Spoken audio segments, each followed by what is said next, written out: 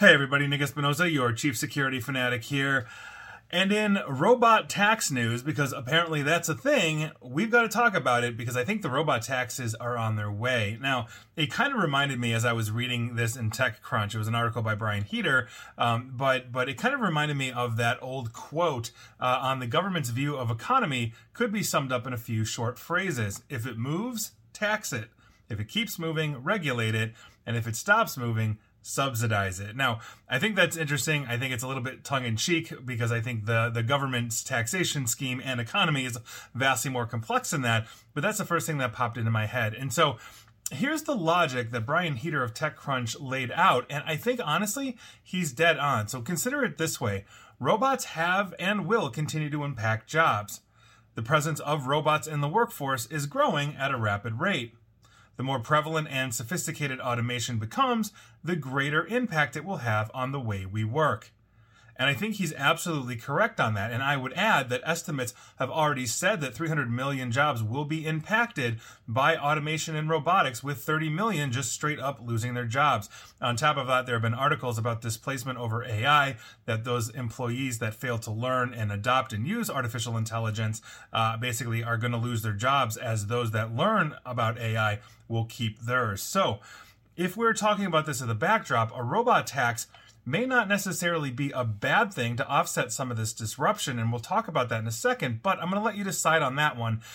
I do think we're overtaxed in general in societies. I think most people do, but if we are focusing on the robot tax, the Brookings Institute described the concept as such, and I quote, "The basic idea behind a robot tax is that firms pay a tax when they replace a human worker with a robot.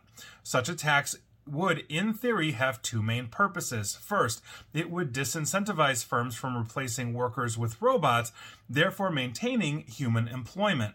Second, if the replacement were made anyway, a robot tax would generate revenues for the government that would cover the loss of revenue from payroll taxes." Now, back in 2017, TechCrunch also ran a column by Steve Cousins that concluded with, and I quote, "Getting companies to pay their fair share of taxes won't solve the larger societal challenge that automation will eventually displace low-skilled workers, nor would a robot tax. Instead, government should focus on using corporate tax revenues to create free or low-cost education programs to prepare people to work alongside automation." And that is, I think, one of the big cruxes that we have to look at longitudinally. As we look at robotics and automation moving forward, we're going to have people that are displaced, and it's not like the population is going to stop growing around the world. And so having concepts or debating on concepts openly and honestly about things like robot taxes, that could, let's say, go into retraining people in new skills and all of that,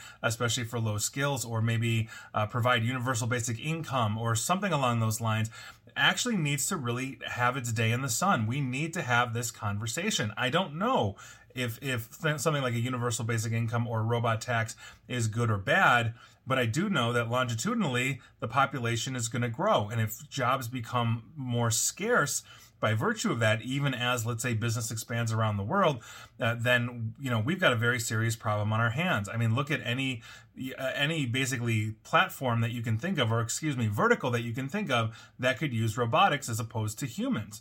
That I think is something that we really need to understand. And on a construction site, if a robot can drywall a building, or a level of a building in a single day, which there is a robot that can do that, then all it needs is drywall. It doesn't stop, doesn't need breaks, doesn't, get paid overtime, et cetera, et cetera. It just keeps on moving as long as it has drywall. That becomes very appealing to the owner of the construction company because, quite frankly, it's cheaper in the long run than having to hire labor, whether it's union or otherwise. And so these are things that we really have to have serious discussions on.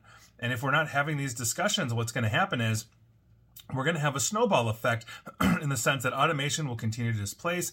We don't have a proper plan in place to basically look at what could be a large burgeoning homeless population, which is already an issue in some cities as well due to rising housing costs and everything else. And so this is all interconnected. We can't not look at this longitudinally as a society. So I'll leave you with that. I'd love to have the open discussion here, but quite frankly, I think Reagan was right. If there's going to be robots, there's going to be a robot tax, and while he didn't say that, that's what he predicted.